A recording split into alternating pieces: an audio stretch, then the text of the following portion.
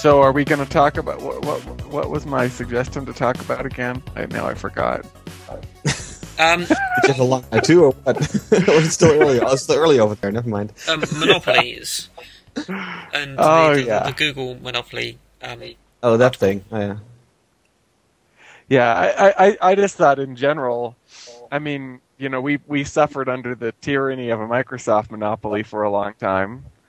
Now faced with the opportunity of a duopoly or an oligopoly or whatever we might want to call. And I just thought that was an interesting topic. What I want to say, before we get on to the main topic, let's, first of all, just quickly introduction. I'm Kroc and as usual, always joined by... Tom Horder.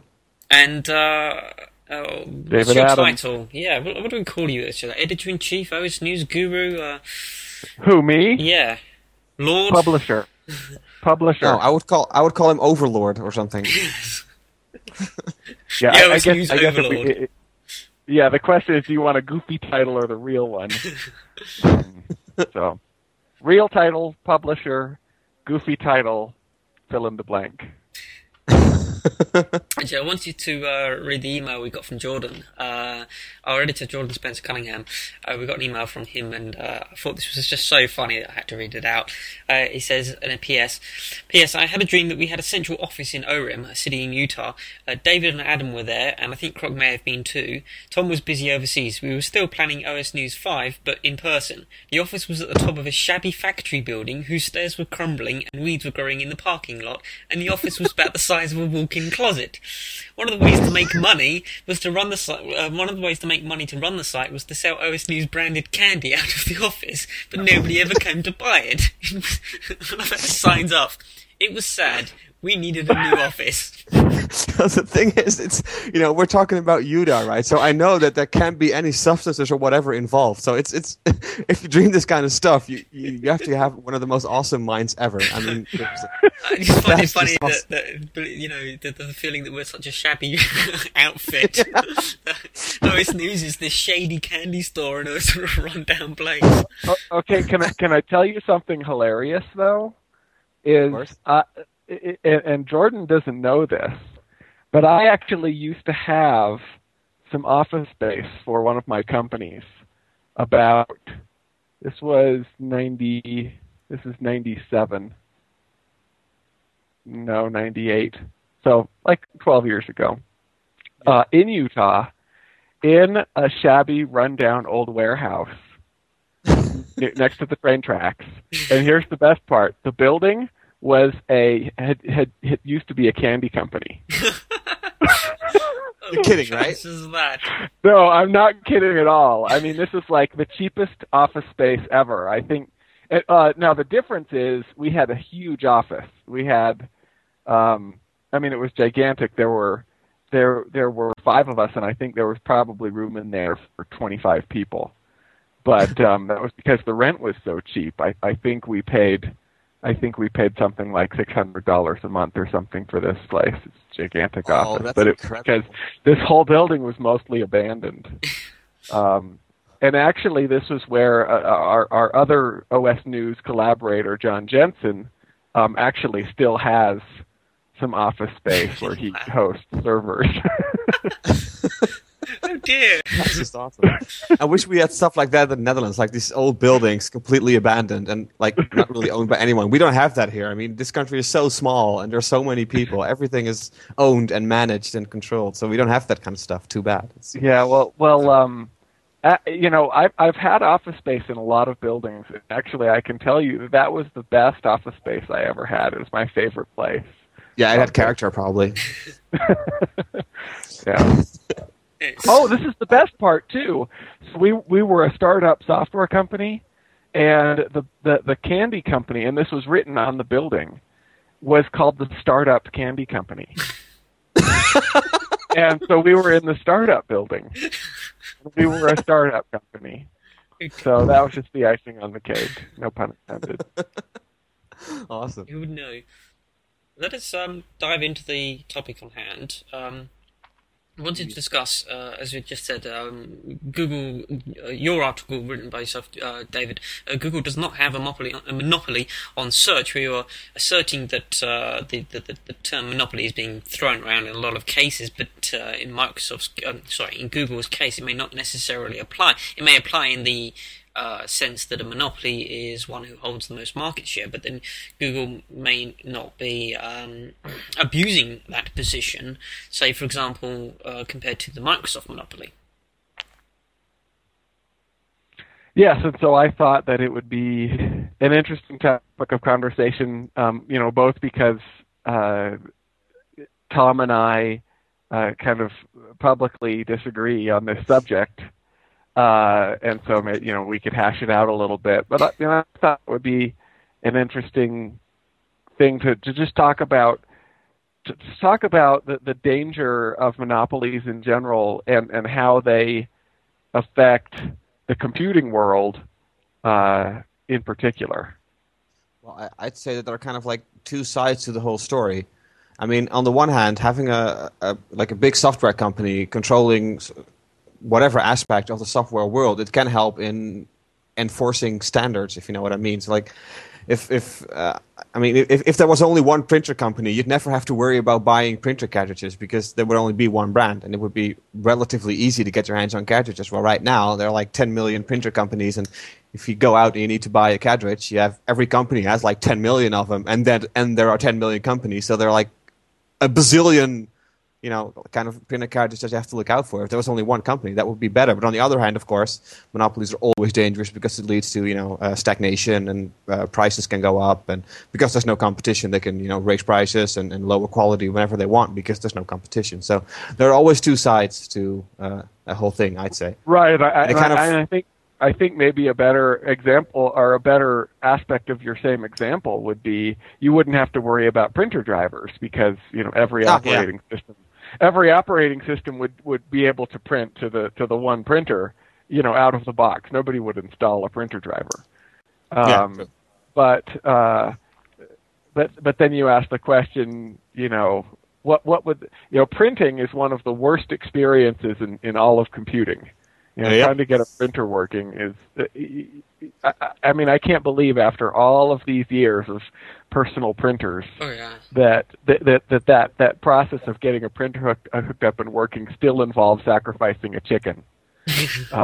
I think that's kind of related to the fact that there have been a lot of printer companies who kind of need to protect their own thing. Well, if you look at like USB sticks or whatever, there are, again, I like using exaggerated numbers, but there are like 10 million companies making USB sticks, and so they all follow the same standard because it makes sense. I mean, you can't really compete with USB sticks. I mean, the only thing you can compete on is price, and probably that's about it. Probably when it comes to printers, you still need to. You picked another interesting example because the reason that the USB stick standard works is because they chose a proprietary standard that's owned and promoted by Microsoft. And if Microsoft hadn't had a desktop computing monopoly, I don't know if Microsoft's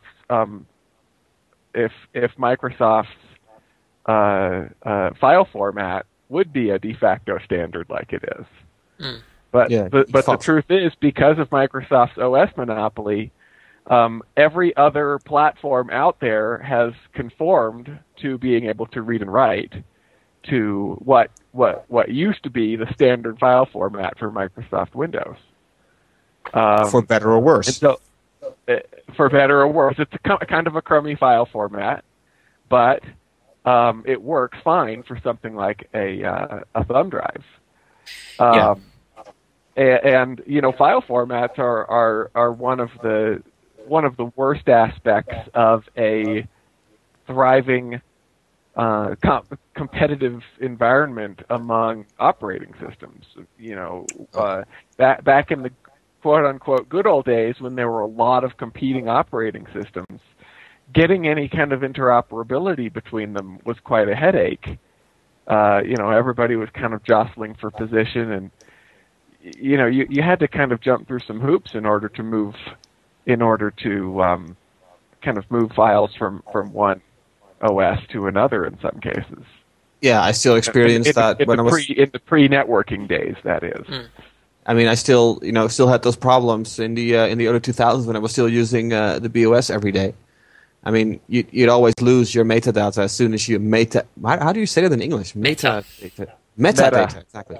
Yeah, I'll just call it in Dutch. You know, when you moved your files from BOS to whatever other operating system and then back, then you'd lose all your metadata. It was really kind of annoying.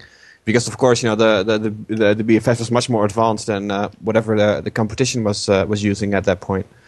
So you'd lose all your metadata again. That was really annoying back then.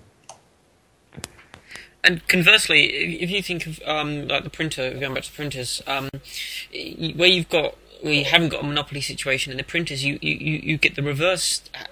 So if you have a monopoly situation, then you have the situation where things are simpler, but abuse can happen because they just rack up prices. But also in the opposite direction, when you have a lot of competition, you have anti-competitive measures. So you've got printer manufacturers putting chips on their cartridges and trying to use the DMCA to prevent people from making third-party cartridges so they can falsely rack up things. And if they could do it, then they would make it so that you could only use their paper on their printer if it was possible. Yeah. So I think... Trying to get things going. One thing I wanted to highlight about this article, or a lot of the responses to the articles, there was certainly a lot of debate, is that we keep debating the term monopoly or not, and the monopoly has a actual literal real meaning, and it also has a legal meaning.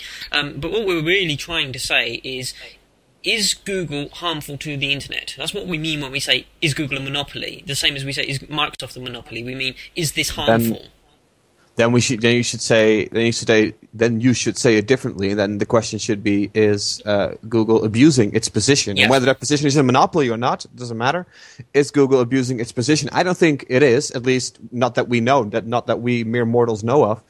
But of course, that doesn't mean that it's not a good idea for government agencies to keep an eye on them, because they are a massive company, and whether they have a monopoly or not. Massive companies, you need to have the eye on those guys. You need to have your eyes on big companies and it's not it's not that companies or that the people working at companies are evil or bad people or whatever. It's just that the mindset of a large company is to do things that are not. I don't like the term evil anymore because I took that term because of Google's motto. But kind of what I mean by it is companies are, especially the large ones. The goals of large companies like Microsoft, like Apple, like Google, whatever, their goals are incompatible with the goals of us as consumers. And it's if you really want to boil it down, break it down to something really, really simple, it's that a company wants to give you as little as possible for as much of your money as possible. While as a consumer, you want the complete opposite. You want to spend as little as money as possible while getting as much as possible. So the goals are completely opposite of each other. So whatever a company does, it's usually against your own goals. So, and that's why I always believe that companies should be, at some point, should be monitored. Not like completely, not like in some sort of crazy Soviet kind of way, but the authorities should have their eyes on the large ones, not the local bakery or anything, but I mean the big ones. They should definitely be kept in check. So whether or not Google is doing something wrong or not, the fact that the European Union wants to, they're not even investigating, by the way, they're just kind of asking questions. I think that can only be a good thing. I mean, it keeps Google on their toes, and it reminds people that, hey, it's a big company, keep your eyes out, look out for them, look out for what they're doing. So it can only be a good thing, I'd say. Well, I think, despite Thom and I having this, they're a monopoly. No, they're not, kind of thing. I think we mostly agree. And if you're going to talk about morality, Google has this "Don't be evil" motto that people now ridicule. And ultimately, when you're talking about evil, you've entered the world of morals. Yeah. But there's something very interesting about the morality of a corporation, and that is that the corporations have there's a term for it, fiduciary duty. Corporations have a fiduciary duty to their shareholders, and essentially what that is it's a moral obligation that the managers of a corporation have, and essentially that is the morality that governs a corporation. And what the fiduciary duty of the managers is to maximize shareholder value. That's essentially the only moral code that governs a corporation, is to maximize shareholder value. And like all moral codes, it's not totally black and white, because there are a lot of there are issues between maximizing long-term value, maximizing short-term value. You can do things that will earn a profit on the short term, but will ruin your company on the long term, because you make the company unpopular. People start to boycott the company, and things like that. And so the kind of the moral code of the corporation is somewhat compatible with the normal human moral code, in that, if people find out that you are murdering people, you're going to get shut down. Somebody's going to intervene, and you'll go out of business. But on the other hand, when it comes to just kind of rank and file, kind of screwing your customers over, and I said this in my article, the managers of a corporation have a fiduciary duty to maximize their profits. And if that means that you screw your customers over, then you actually have a moral duty to do that, if you can make more money that way. And you can be accused of being short-sighted, and you can make an argument from that point of view, saying, oh, you know what, if you screw your customers over today, they won't be your customers tomorrow, and that's a bad business decision. But ultimately, that's where the morality stops. It's whether it's a bad business decision or not. And whether it's right or wrong doesn't really enter into the picture. Companies only do something that looks moral for two reasons. One, legally they're required to, or two, it earns them karma. Bonus points for customers, that's it. It's not because it is moral. And I'm not going to say that the people who run companies live in some kind of moral void, which they don't. I mean, we're lucky that the people who are running these companies are not yet, hive mind type artificial intelligences. They still are human beings, and so you still have people doing the right thing, not because it helps the company or it helps public relations, but because they feel that that's the right thing to do. I do believe that, even companies that do all sorts of other evil things, also do good things. A good example from the news was something I was reading recently about Apple. I don't know if you read this, but Apple Computer has started auditing its suppliers in order to make sure that they're complying with child labor and safety regulations. And they released this report that a bunch of their suppliers were doing all sorts of bad stuff, and that this was bad.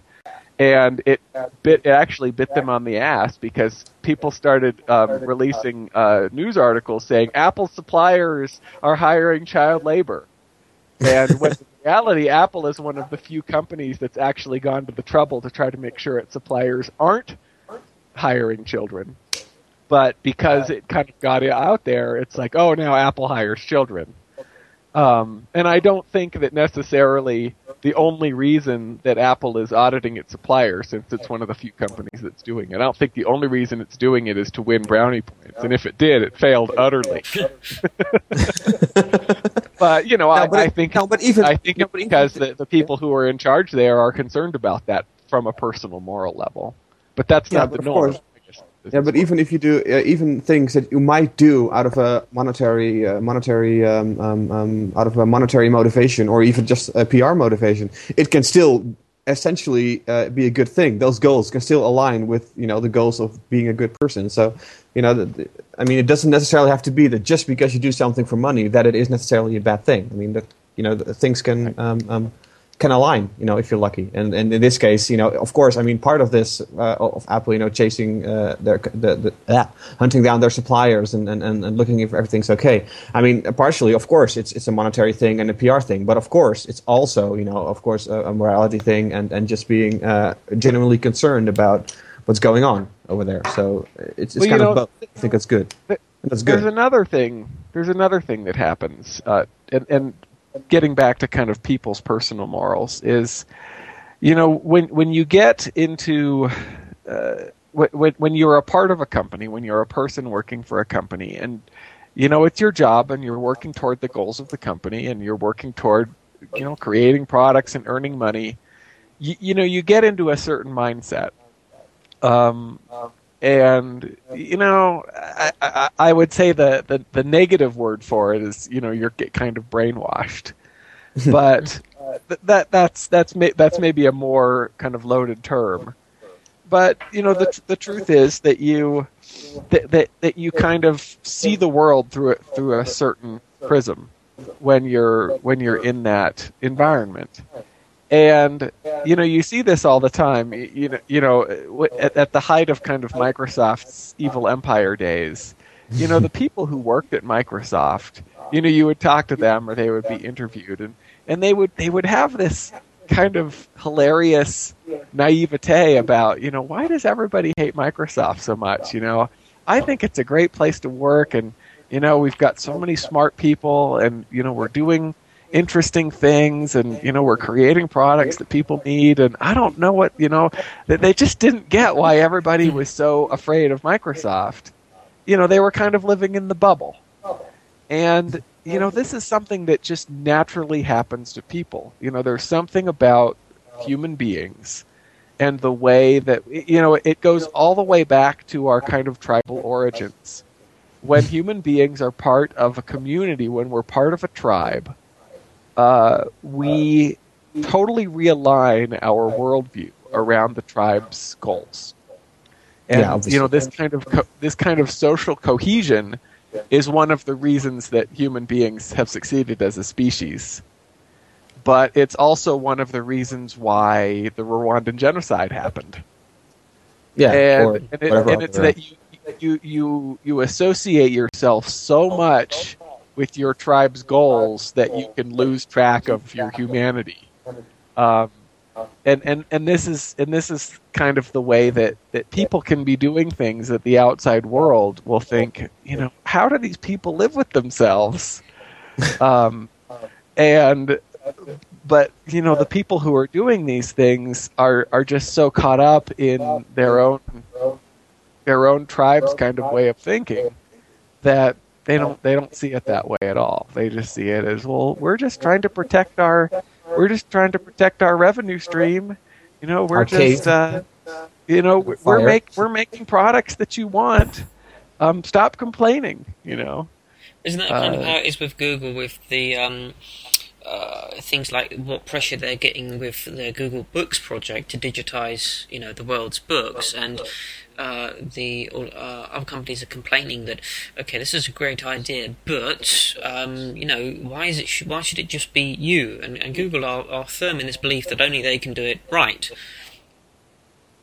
Well, but the whole Google Books thing is quite complicated because of all the entire copyright thing that surrounds it. I think it's absolutely ridiculous that they can't. I don't know if you saw the presentation by Lawrence Lessig about this whole thing. There's if you have all the books that Google wants to digitize, 100%, I believe about 70% of those are books where it's not clear who owns the rights and who to ask for, who to go to be granted those rights, to ask for those rights to be able to digitize them.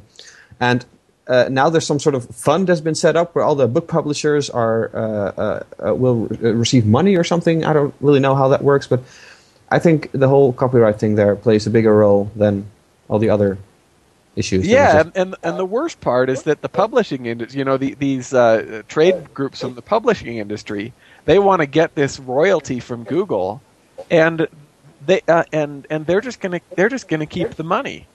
Yeah, because there are no rights holders. In most cases, the authors, that nobody even knows who these authors are. Well, and so all these digitized books didn't exist until Google put forward to actually do this. So they're just, stealing Google's fund, as it were. Google suggests to do this. They say, "Oh, hang on a second. This is there's a lot of information here that we can make money out of, and that we can assert our rights over." It's quite shocking, really. Yeah. But sorry, I want to just get back onto subject.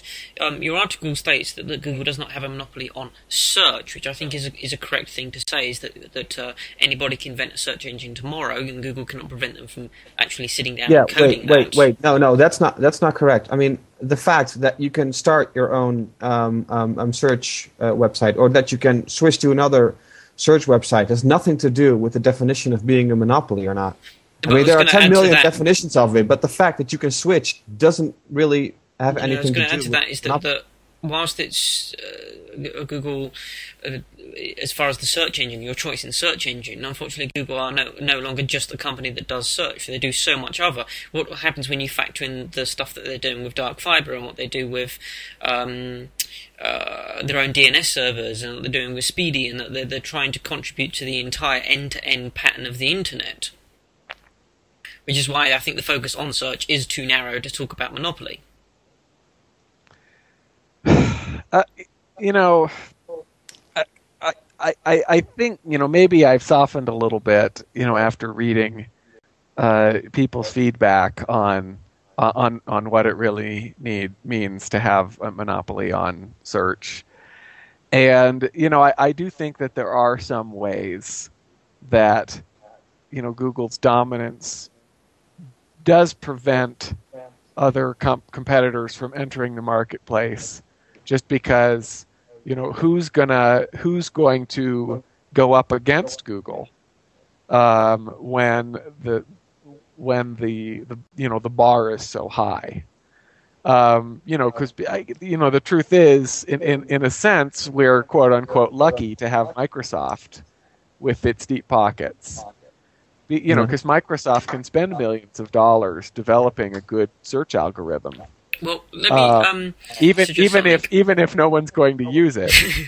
But the law also allows for someone in a shed to invent a new search algorithm, patent it, and then get protection on that piece of software, so that they could produce some search engine that would be 1,000,000 times better than what Google can do, and they would be protected for enough time, which is what the patent gives them, enough time for them to build up a market share. So the law already does allow things, but this is making the assumption that nobody can compete with Google because they're making something exactly the same as Google, but what really we should be looking at is someone inventing something that is better than Google.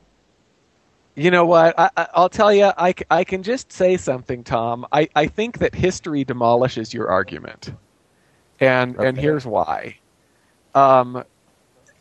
There's a very interesting story from history that shows that just because there's kind of dominance in internet search doesn't mean that, because of the internet, because the internet's open, because anybody can put a website up and any other person can access that website, it makes it almost impossible for someone to have a monopoly, no matter how good their product is.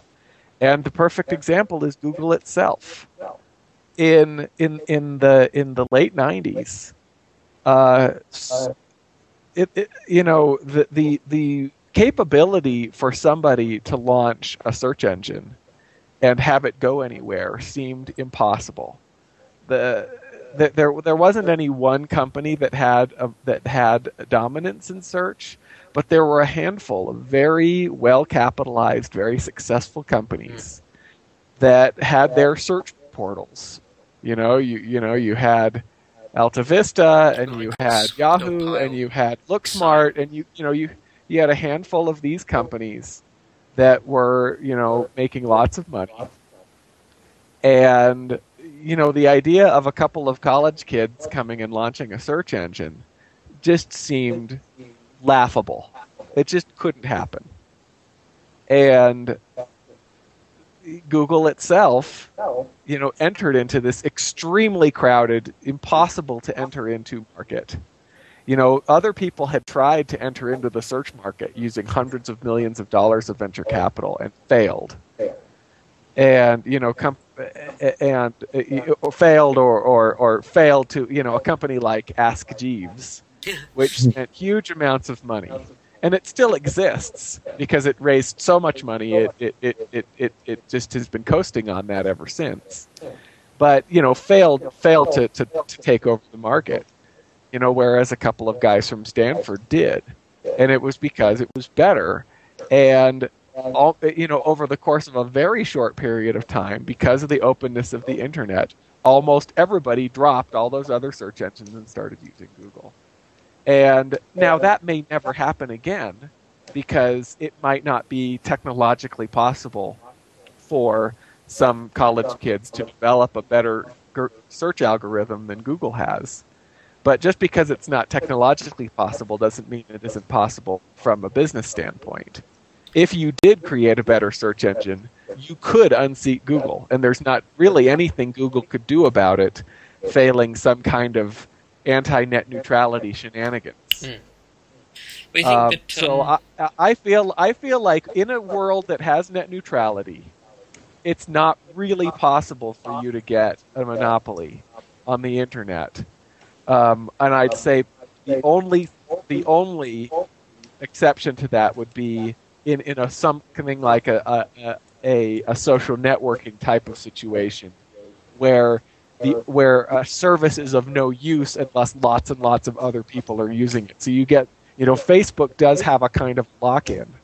But of course, MySpace had a lock-in too, and look what happened to that. MySpace, you can even get the people to move over as long as they're free to move over. People are fickle. If your ISP only allows you to use MySpace because they have a partnership with MySpace, and they won't let you use Facebook,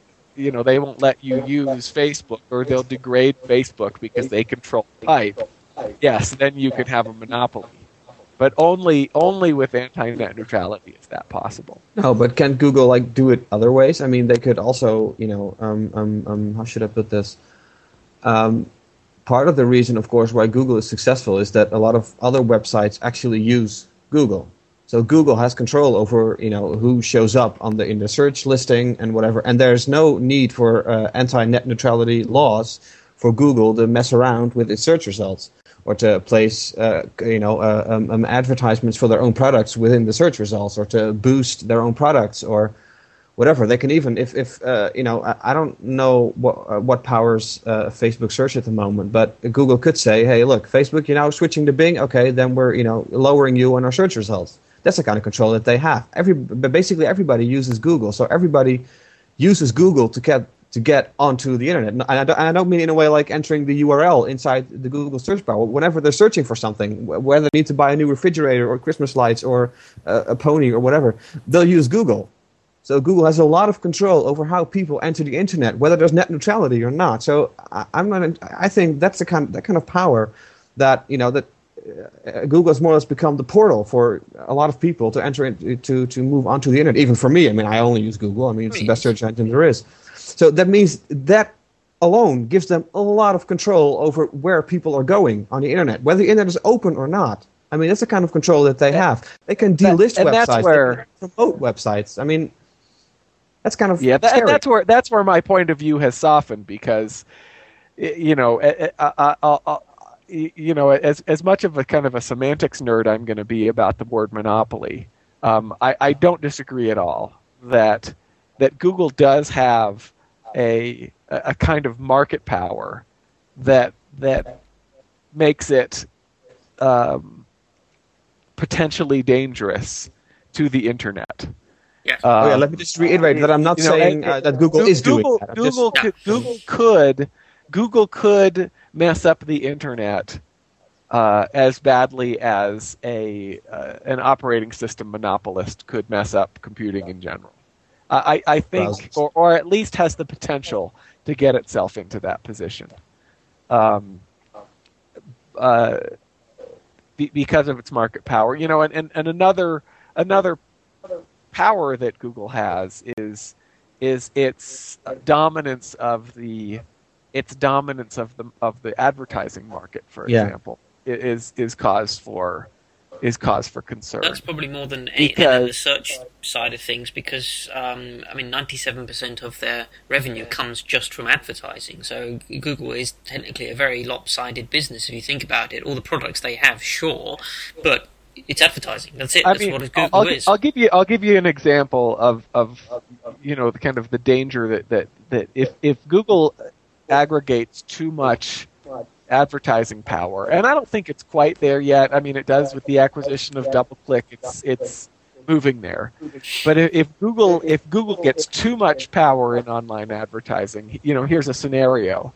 Right now with advertising, OS News runs Google Ads. One of the sources of ads that we run is from Google. And the way that advertising works is, I publish a website. I put tags on the website from a third party. Ads appear on the website, and I share the revenue between OS News shares the revenue with the source of the advertising. So somebody pays Google $1 to run some ads. Those ads run on OS News, and OS News and Google share that revenue. And Google gets an awfully large portion of that revenue because that's the industry standard. Google could decide, you know what, we're not satisfied with 50% of the revenue. We would like to have 80% of the revenue now. And, if Google gets a little bit more, if they get to completely dominate, where advertisers aren't running their ads anywhere else, they're, they pretty much a big portion of advertisers out there are only running their ads through Google. And Google says, yeah, we'd like 80% of the revenue now. A publisher like OS News would be in a very, very bad situation because basically we'd have two choices. We could either knuckle under, or we could go with one of the kind of loser non-Google or we could sell our own ads. The thing is Google couldn't stop you from... Or we could sell our ads directly, which is very, very difficult. But because Google can't prevent you all from of the doing ad that. agencies are only selling through Google. But basically what would happen is, the kind of the fragile economy of commercial websites, that's out there, or even non-commercial websites that depend on advertising to cover their costs, to cover their expenses, that would all collapse. Because there aren't really that many websites that are making so much money that they could lose a huge portion of the revenue they're making now and continue to operate. I don't think that's So the case. that's a situation where Google could put a lot of effort into getting completely dominant in a particular area, such as online advertising, and then use that dominance to squeeze.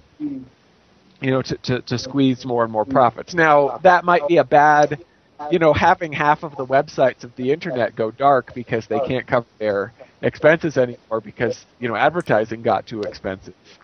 That would be bad for Google. So, they would have to, they'd have to back off on that evil plan a little bit, if they didn't want to harm themselves in the long run. But one of the big challenges with corporations is precisely that corporations often do eat their seed corn. They do often squander long-term opportunity in looking for short-term gain. Just look at the record industry. They've basically I don't want to say shot themselves in the head, because when you shoot yourself in the head, you die immediately. What they've done is they've given themselves cancer on purpose. They have taken a course of action that is going to cause them to perish in the future because they're pursuing a bunch of short-sighted strategies. Yes, because grandma downloading songs is very dangerous. It will destroy the world. The reason that they do that is very easy, and that is that the stock market only cares about your previous quarter and your next quarter.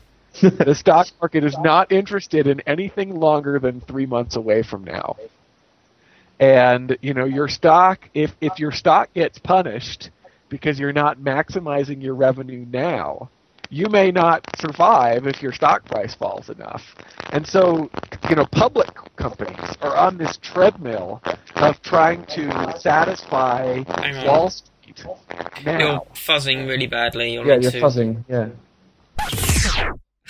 I was going to say that even if Google put the squeeze on advertisers because of their position with advertising, it's still not preventing a company going out and inventing a new advertising model or differentiating themselves. Look, the control is not just on the user's end, like our end, like the receiving end of Google's ad services. Like David said, it's also on the side of the suppliers of the advertisers. A lot of companies only work through Google and nothing else. So can you guys hear me? Okay. Perfect. Yeah, you're back. You're back. What you're talking about, Tom, is you're actually talking about a monopsony. So when the lack of competition is on the other side, it's a monopsony. And what Google is close to in advertising, or where the danger is actually becoming that, where there's only one buyer. Yeah. And you can abuse a monopsony in the same way you can abuse a monopoly. So if it gets to the point where there's one really dominant purchaser of all things, so there's only one company that is, everybody is working through Google on the ads, then you can have the same thing. I actually think that is a more likely scenario than Google having than a monopoly on search. Yeah, I mean, why? Because the advertising marketplace is not open the way that the internet is. It's a very traditional kind of business that's all based on, kind of long-term personal relationships and contracts. Not, right now I type 5 letters into the URL field and it goes to a website, and if I type 5 different letters, I go somewhere else. It's not. Doesn't mean like there's that. not room for innovation. What about dig ads? They found a way to generate money, and they've got their own advertising system, which is something that's new and it's working for them, which sidesteps Google entirely. Right. Yeah, and Google, that's just an example, because I still think Google is a large player in ads, but it doesn't dominate. The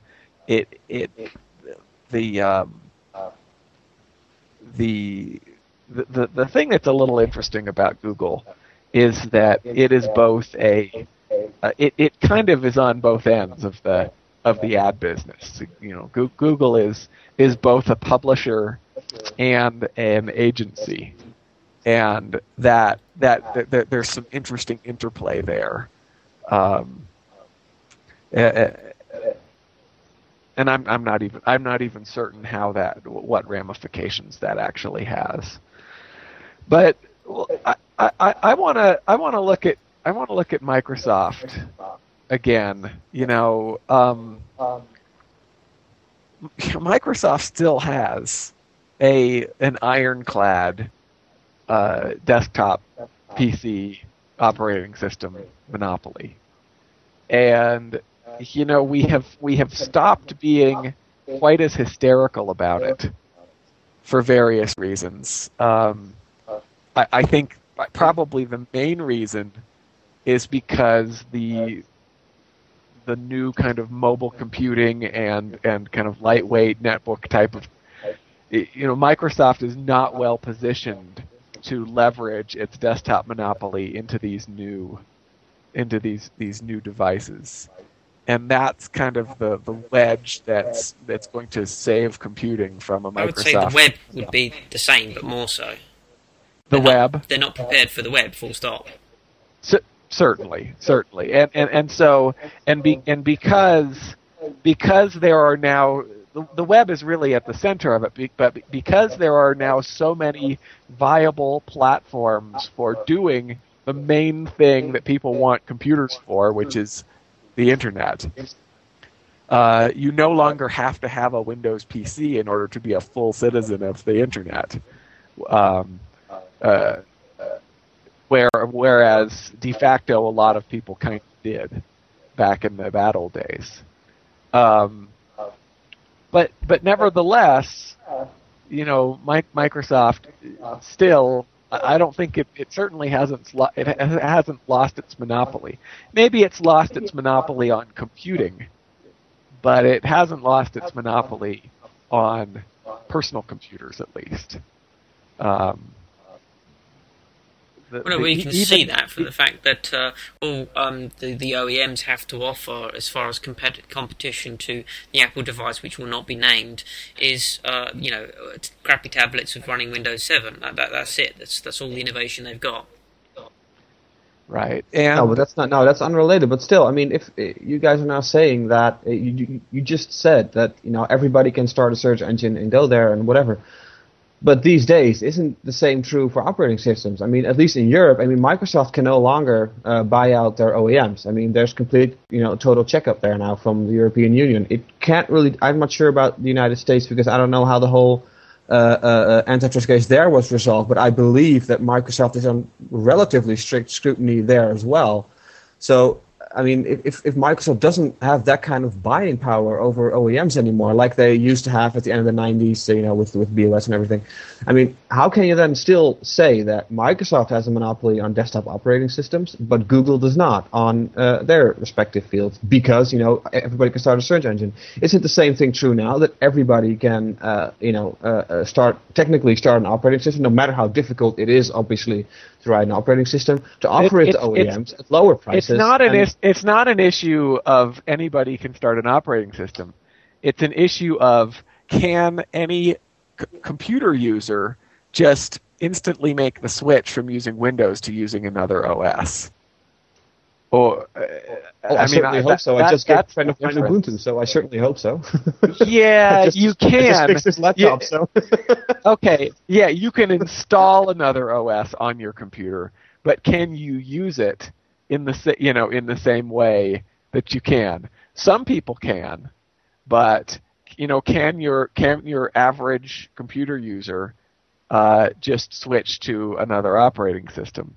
And I think the thing that's making that possible is the internet, because now the fact that you can't get your applications to run on your new operating system is not as much of an issue as it used to be, because there are at least viable substitutes. In the bad old days, if you wanted a mortgage calculator, or if you wanted a program to tell you what your phone number spells, or if you wanted to look up, you wanted an encyclopedia, or you wanted to have a game that your kids could play to learn their times tables, you had to buy software to do that. You had to go to the store and buy it and unwrap it and put a little disk into your computer. And the small publishers that published all of this software, typically only made it for Windows. And so, the internet has completely just obliterated that whole market for kind of mundane software. And so the kind of help there as well, by the way. Exactly. And so so for those things that you can't actually do within a web-based interface, you can often download for free something that does the same thing for whatever platform you might want. And that's for kind of the mundane, everyday workaday software. And so the list of software packages that you might need that are going to be only available on Windows seems to get smaller and smaller every day.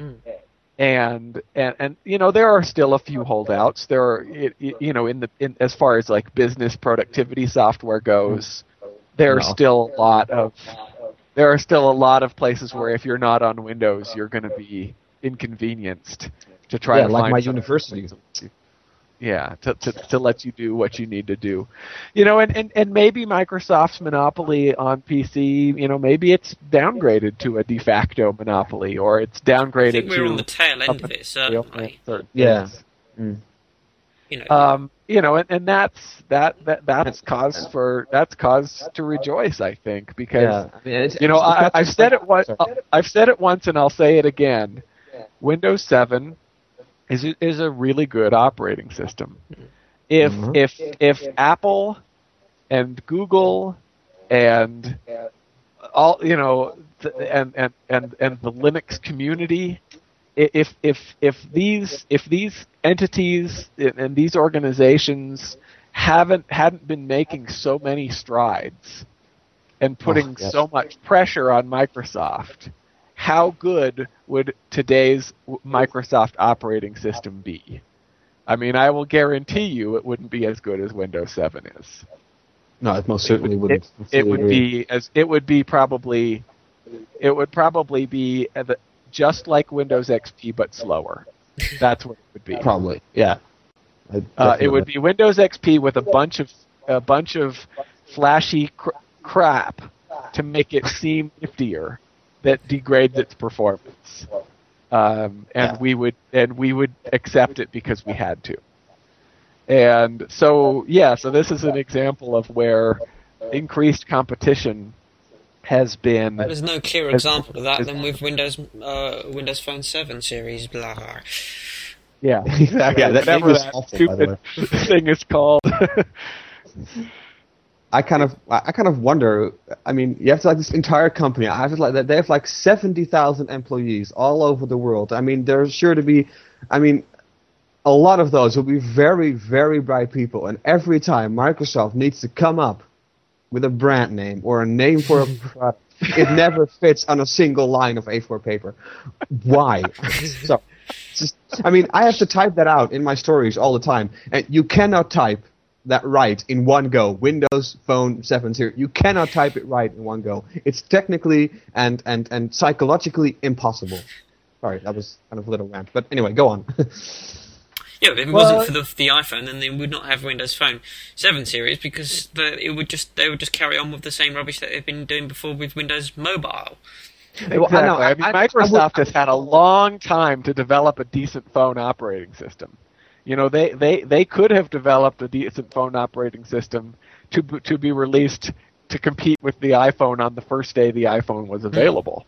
They had everything they needed. They had the technology. They had the OEM partnerships.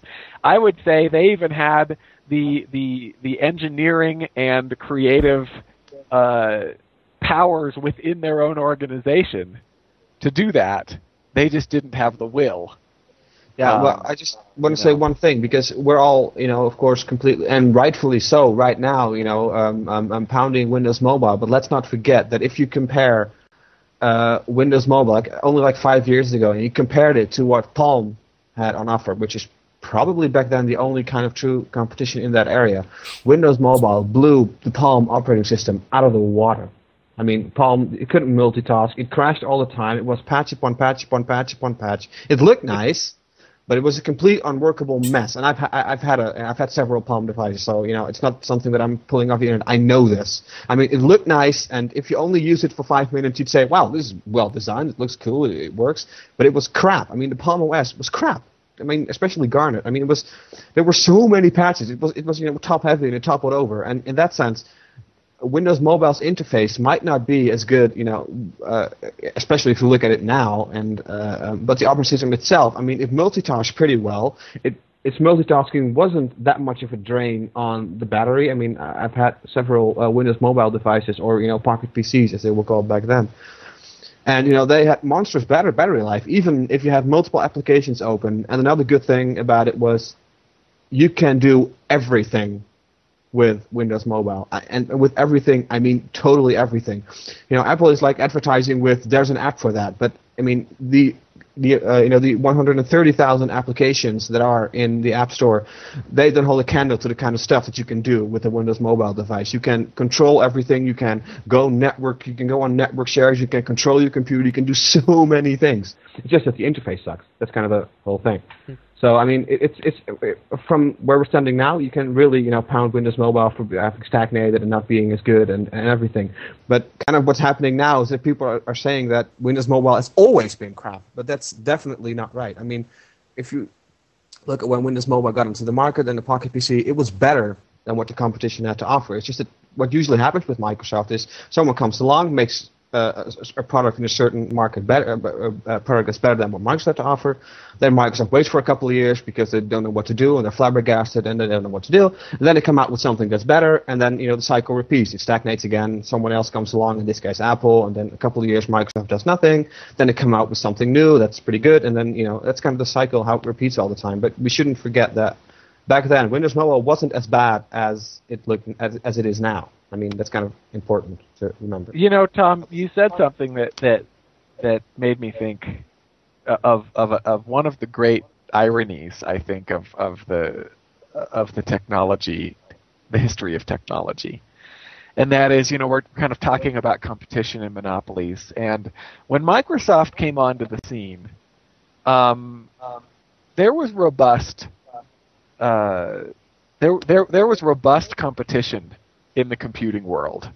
There were all of these computing companies, IBM, Hewlett Packard, et cetera.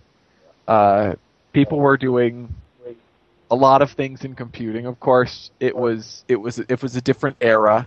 It was mostly about business computing and big iron.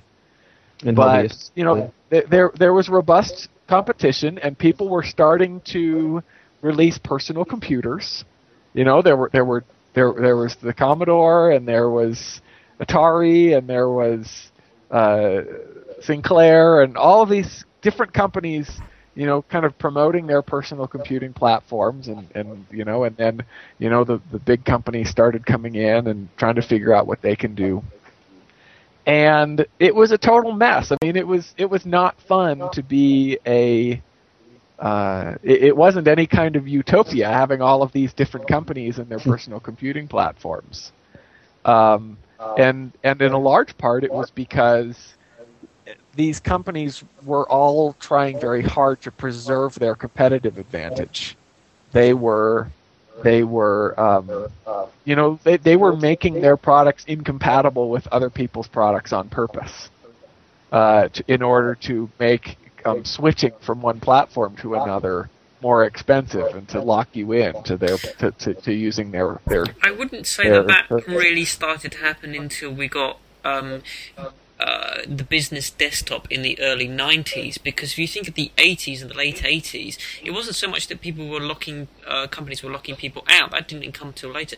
It was because they were doing their own engineering. They were completely isolated within their company, engineering things entirely in their own way. I mean, if I try to write something compatible between a Commodore 64 and a Sinclair, well, there is no way to do it, because they don't design those computers entirely to their own, little bubble that they lived in.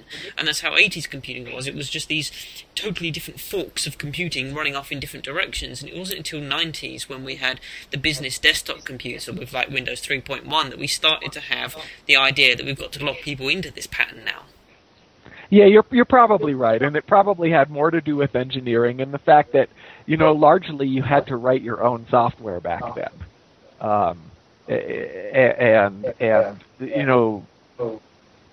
but regardless, even with the commercial software that you could get, it was a very non-interoperable world. Oh, yes. that we were in, despite, or in fact because of, the brisk competition. Everybody's running as fast as they can, trying to make their own platform good, and and what you have is all of these little islands out there. And so Microsoft comes on the scene, and it's kind of ironic, because they eventually ended up becoming this kind of evil empire. But Microsoft came on the scene with this very strong ethos of openness, and and kind of as an accident of history, the PC platform also was extremely open. Due primarily, I suppose, to IBM kind of screwing up. Yeah. Because I don't think they intended that to happen. So you have a very open hardware platform, and you have a very open software platform. Microsoft software was very open in the sense that you you could do so many different things with the Microsoft platform, and the more market power Microsoft got, and the more the computing world coalesced around a single platform, the better it became in some senses. It became easier for everybody because now you could get a critical mass of users on one platform, and so now it was possible for a software company to put huge amounts of resources into developing really sophisticated software. Whereas if they had to develop software for 19 different platforms, they would have spent so much time trying to develop for all those platforms, they would never have been able to make the software that good. And so in a way, the consolidation of personal computing onto one platform, I think, was a huge boon to computing in general. Up until a point. Up until the point that Microsoft started abusing that monopoly and preventing any kind of the competition, particularly that, for example, the BIOS situation, and how BIOS got cut short. Well, right. Of course, I mean, BIOS cut. So what we ended up, the situation ended up like this. The makers of software, I think, and the users of end user applications actually benefited because it allowed the software industry to mature, so if you wanted, say, for example, an accounting package, it allowed you to get a really good or a photo editing thing or a word processor for that matter. You could get a really good one, but as Microsoft became more established, their operating system itself became sloppier because they didn't have the impetus to get better. There was still brisk competition among the makers of various kinds of software. So the software didn't necessarily get bad. It only got bad because it was running on a worse and worse platform because Microsoft was getting lazy with their operating system because all they had to compete against was Apple, who had a software platform that was getting worse and worse. Yeah, I mean, if you look at the sort of Windows 95, which is probably, bar Windows 7, is probably Microsoft's single best release. And then what followed after that with Windows 98 and then Windows ME, what utter disaster that was. And that was around the time that Apple up until Windows 95, Microsoft still had relatively brisk competition from Apple and from Amiga and from some other places that still looked like they might have some wind in their sails at the point when Microsoft was developing Windows 95, OS2, etc. And that was the turning point. Post Windows 95, all of Microsoft's competitors started kind of falling off the radar for one reason or another. Yeah, also because Windows 95. It was good, basically. Especially for the Windows platform. If you compared it to what Apple had on offer, at that point, probably still the bigger competitor. Windows 95 blew whatever Apple had out of the water. I don't agree with that, but there were various reasons. There were various reasons why Apple wasn't good competition, and one of them was that Apple's hardware wasn't very good back then, compared to the hardware that you could get to run Windows on. But certainly Windows 95 was a huge improvement. Not only as improvement, but there were still better systems out there. There was GEOS, which could run, could do what Windows 95 could on a 486, on a 386. It was a significantly faster, more efficient operating system. It was around the time of Windows 95 that Microsoft really started strong-arming the OEMs to basically get rid of things like GEOS, which posed a big threat at that time. And really, we can see from Windows 95 onwards, it's just been complete Microsoft dominance. But I want to get back to this idea of this kind of irony that competition doesn't automatically benefit the consumer, because there are good examples where competition, the only thing it achieves is waste.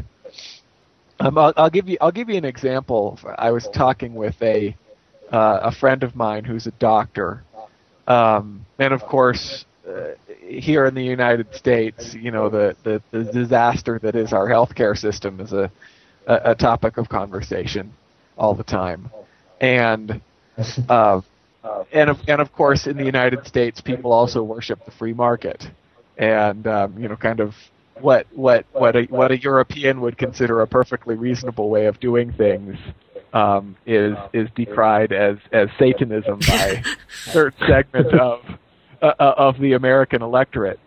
But but let me give you an example of the free market here and how it works in healthcare. So you have a town, and the town has 2 hospitals, a relatively small town. And the hospitals are competing against each other in order to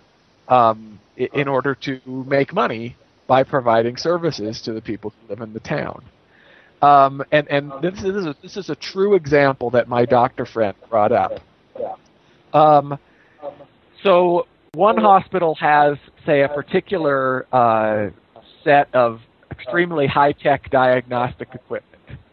Some kind of scanner to tell you whether you have cancer or not. One of these things that costs tens of millions of dollars, and they are getting all the business because of this device that they have. And so then you have the other hospital in town says, okay, well, we're going to get our $50 million, and we're going to buy one of these things, so that they don't get all the business. And then, so now you have 2 hospitals. They both have hugely expensive diagnostic equipment, and they each get half the business of the town. Well, guess what? Half the business of the town is not enough money to pay for that hugely expensive diagnostic equipment. And so now both hospitals are losing money and are both going to go out of business. And that's actually a situation that happens all the time, where sometimes it doesn't make sense to have competition because it just ends up being inefficient. It's just like when you develop a kind of product and you have a bunch of people basically reinventing the wheel so that they can compete against each other. Only one of the competitors is eventually going to succeed in the marketplace. So you have these R&D departments that are trying to develop a blanket with sleeves. 60 different people develop a blanket with sleeves. Ultimately, only the Snuggie prevails. All of that other work goes to waste. And, so now, of course, the alternative being one of the alternatives that has been proposed over the years is central management of the economy. And as the Chinese experiment has shown, that doesn't really work. Even China, while keeping communism, eventually abandoned central planning, and because it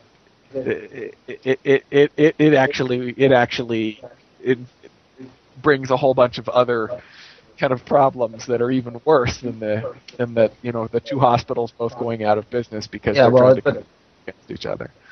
Well, you don't really need kind of central planning because, sadly, we have I and my family have a lot of experience with hospitals here in the Netherlands, and the situation here is kind of hospitals. There is some form of competition in healthcare, but it's strictly regulated by the government, obviously. But what you have with hospitals here is that hospitals kind of specialize, and so there's a hospital in Amsterdam that is completely specialized in cancer treatments. So they have the best of the best of the best in cancer treatments. And so when my mother needed certain types of surgery to combat the cancer or to reconstruct the parts that that was destroyed during the treatment, even other hospitals just completely work together. So the general hospital in one of the general hospitals in Amsterdam just said, look, to my mother, look, you should go to that hospital because it's better. We'll arrange everything for you. We'll contact them, and all you need to do is show up at that time, make an appointment with that and that doctor. He'll know everything there is to know about your situation because we all share patient information with each other. And that person working at the general hospital will simply say, well, look, we're not equipped for that. I mean, they're the better hospital to treat your kind of problem. And the example that you're telling me, it just sounds so completely like you already predicted it, but it sounds so alien to me. It's just... I think this brings us full circle to the moral issue, is that some companies or business thinking is not willing to admit that they're onto a losing idea. They'd just rather destroy the other person. You're talking about the doctors in one hospital saying, no, we don't have the equipment, go here, and being able to divide themselves like that so that the workload is spread out in the right place. And that's the problem with business thinking, is that they've got this moral where that they must increase profit every single quarter, regardless of how many other competitors out there, and regardless of how stupid and dead end that is. And that's the problem. If a company can get out of that thinking that we must destroy the competition, and instead we must work with the competition, then that would help prevent this negative effect of competition. So to really bring it full circle, back to Google. Google right now, because it has so much dominance in search, and because it's able to make tens of billions of dollars every year, but doing advertising because of its search reach, it has been able to invest in all sorts of interesting things that and provide them for free to internet users. Google Chrome, Gmail, mapping. I could go on and on. I read an interesting blog posting the other day of 18 Google services that you don't know about, and I thought about it, and I'm like, that's ridiculous. There is no way that there's, maybe an average person wouldn't know about these, but I'm one of the elite. I'm sure I've heard of all of these. And actually, there were only maybe 3 or 4 on there that I was aware of. Most of these ones were little side projects, most of which had probably been done in the 20% time.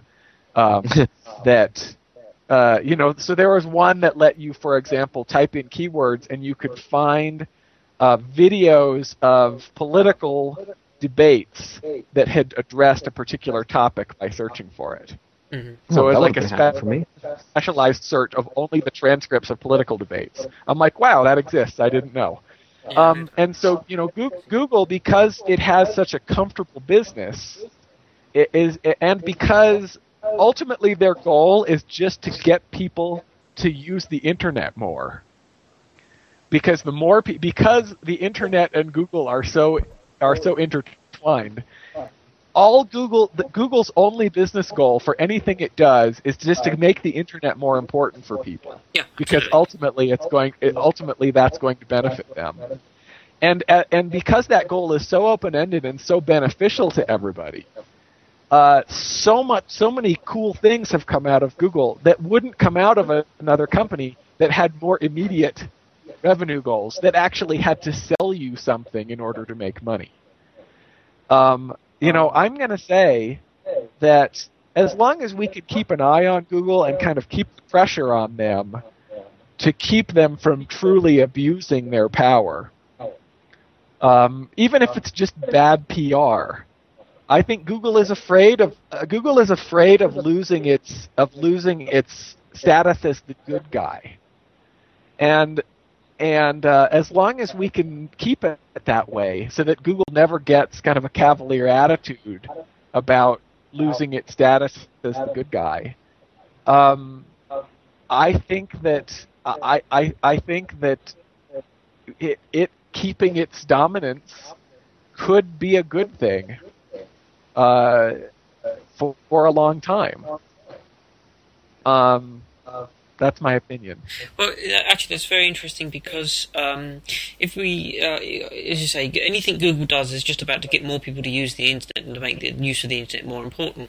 If you think about the Microsoft monopoly, where Microsoft to begin with, it was about a PC on every person's desk, a PC for everybody. That was the vision, that everybody should have a computer, and we've basically succeeded in that mostly. For those fortunate enough to own a PC, there are plenty of them. But what Microsoft did is that they saw that every PC on everyone's desk was actually a copy of Windows on everybody's desk, and so they were only interested in selling a computer if it came with this other product, rather than Microsoft trying to get more PCs in use anyway, which would also mean the natural elevation of their software if it was good. They were only interested in selling their particular software and not in selling in more computers, which would lead to the sale of more of their pieces of software. Right. With Google, I think it is about that they've got the leeway here to make what appears to be moral judgments that avoid the sort of nasty sides of anti-competitive or competitive measures. Like, for example, when they invent something like Speedy, sort of this new HTTP protocol to speed the internet up, they release it as an open standard.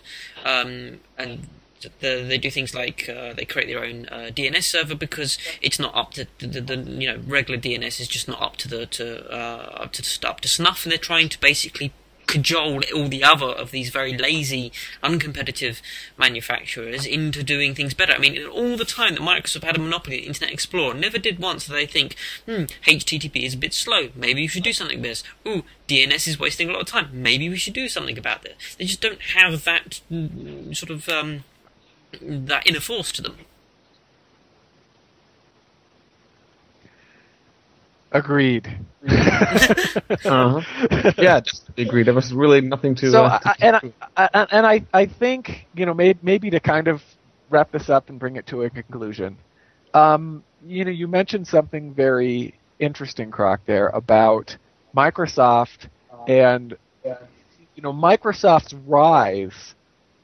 I think you can make a very good case for it being very beneficial to the computing world in general. Yes. But then as soon as their rise kind of stopped, as soon as they'd kind of saturated, as soon as they'd achieved their goal of widespread personal computer use, then that's when the trouble kind of started. And then it was all about, okay, now how can we kind of protect our position? How can we kind of nail things down? That's when the trouble started, and I'm kind of wondering if there is some kind of turning point. Well, I think it's pretty clear that Google's rise to prominence, rise to dominance, up until today,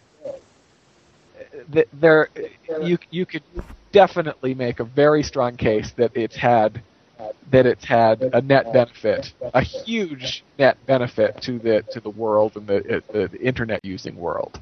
But could there be some kind of turning point, a similar one, to Microsoft's kind of circa Windows 95 turning point that they made?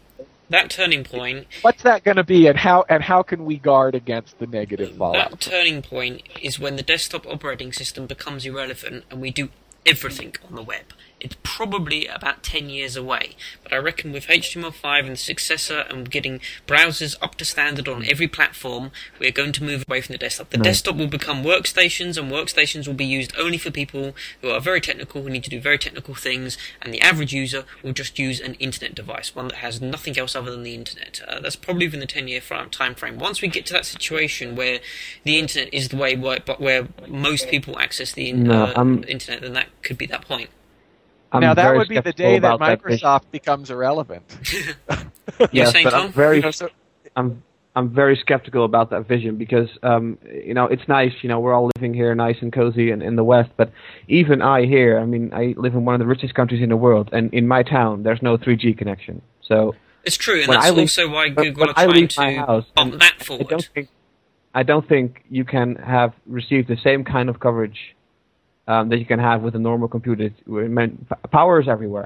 Electricity is everywhere.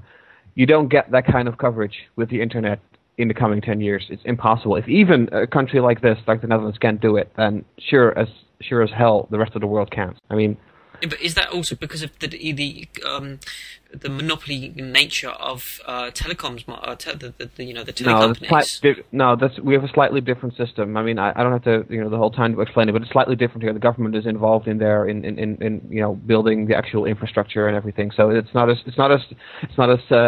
in like it is, for instance, in the United States, where everybody's building his own network and you just have to get along with it. Where every company's building its own network. It is different here. People share, and government sends out stuff to build towers and everything. So it's kind of different here. But what I'm trying to say is we're a small country, we're ridiculously wealthy, and we can't produce a 3G network or even a decent fiber network that covers the entire country. Then how are poorer countries going to do that? I mean, how even as close to home, for me at least, as Eastern Europe. I mean, something like even countries like Spain or Italy, at the south of Italy, for instance, they're not nearly as wealthy as certain parts of the United States or certain parts of the United Kingdom or even the entirety of the Netherlands. I mean, if we can't even do that, then how can you?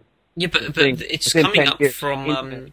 What about Africa, where the number of people on mobile devices far outnumbers America, and that they've got a culture of mobile phones there, and that they're basically foregoing the landlines completely. They're not having that history of landlines, and then having to make the transition to this mobile network. They have the mobile network already, and when that gets technologically improved, they're going to be well ahead of America.